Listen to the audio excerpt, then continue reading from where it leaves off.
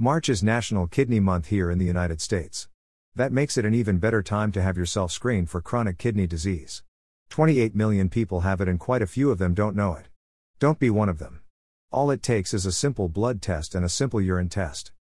Talking about blood and urine tests, I mentioned in passing on one or two of my blogs that your values and the reference range values on your lab tests may differ according to the lab you use, and loads of physical factors such as being adequately hydrated, having voided your bladder, having gotten enough sleep, even how the specimens were handled. I was in the unique position of taking these two tests once and then again 2 weeks later. Had the due date of the tests for each doctor been closer, I might have combined them and had the results of the one set of tests sent to each doctor. But my nephrologist needed his tests 2 weeks before my appointment, and my primary care physician, PCP, needed hers no less and no more than every 3 months since she was monitoring my liver for the effect of a medication. She was checking primarily for my cholesterol levels, which are better than ever and finally all within range, thank you very much, and included the other tests because she is one thorough doctor. He, my nephrologist, was much more concerned with my kidney function. The reference range values from the two different labs I used were not twins. For example, Sonora Quest, the lab my nephrologist uses, has the acceptable range for creatinine as 0.60 to 1.40. But my PCP uses LabCorp, which states that it is 0.57 to 1.00 mg/dl. If you look to the right, you'll see an older test result using mg/dl. I wasn't really sure what mg/dl meant, so I looked it up. According to the free dictionary at http://acronyms.thefreedictionary.com/mg%2fdl, this means milligrams per deciliter. That was my reaction, too, so I used the same dictionary for both words used in the definition. Milligrams means a unit of mass equal to 1,000th, 10 to 3, of a gram, while deciliter means 100 cubic centimeters. We are talking small here. The results for this test were a little different, too.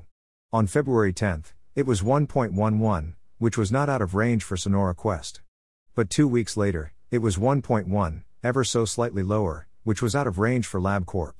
This is a bit confusing. Let's go back to what is it and how did I get it? Early stage chronic kidney disease to see if we can shed some light on this. On page 21, use the word search if you're using the digital version of the book, I wrote. A higher creatinine result could mean the kidneys were not adequately filtering this element from the blood. By the way, creatinine is a chemical waste product that's produced by your muscle metabolism and to a smaller extent by eating meat.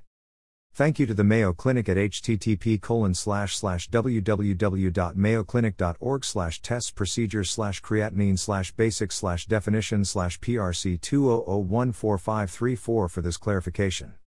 All I can say is that seemed like earth-shattering information when I was first diagnosed with CKD. Now that it's 7 years late, it just means I have CKD. It's sort of like reiterating I have this slow decline in the deterioration of my kidney function no matter which acceptable range we use. Another difference in value ranges was BUN. This is your urea nitrogen. Medline Plus at http://www.nlm.nih.gov/medlineplus/nc/article/0034748htm explains.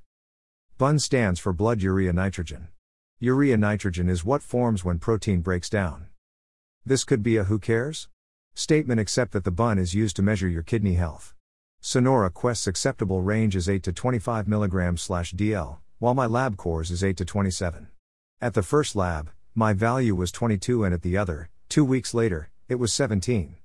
Both were in range, but let's say, just for argument's sake, my value had been 26. Would that mean I was out of range?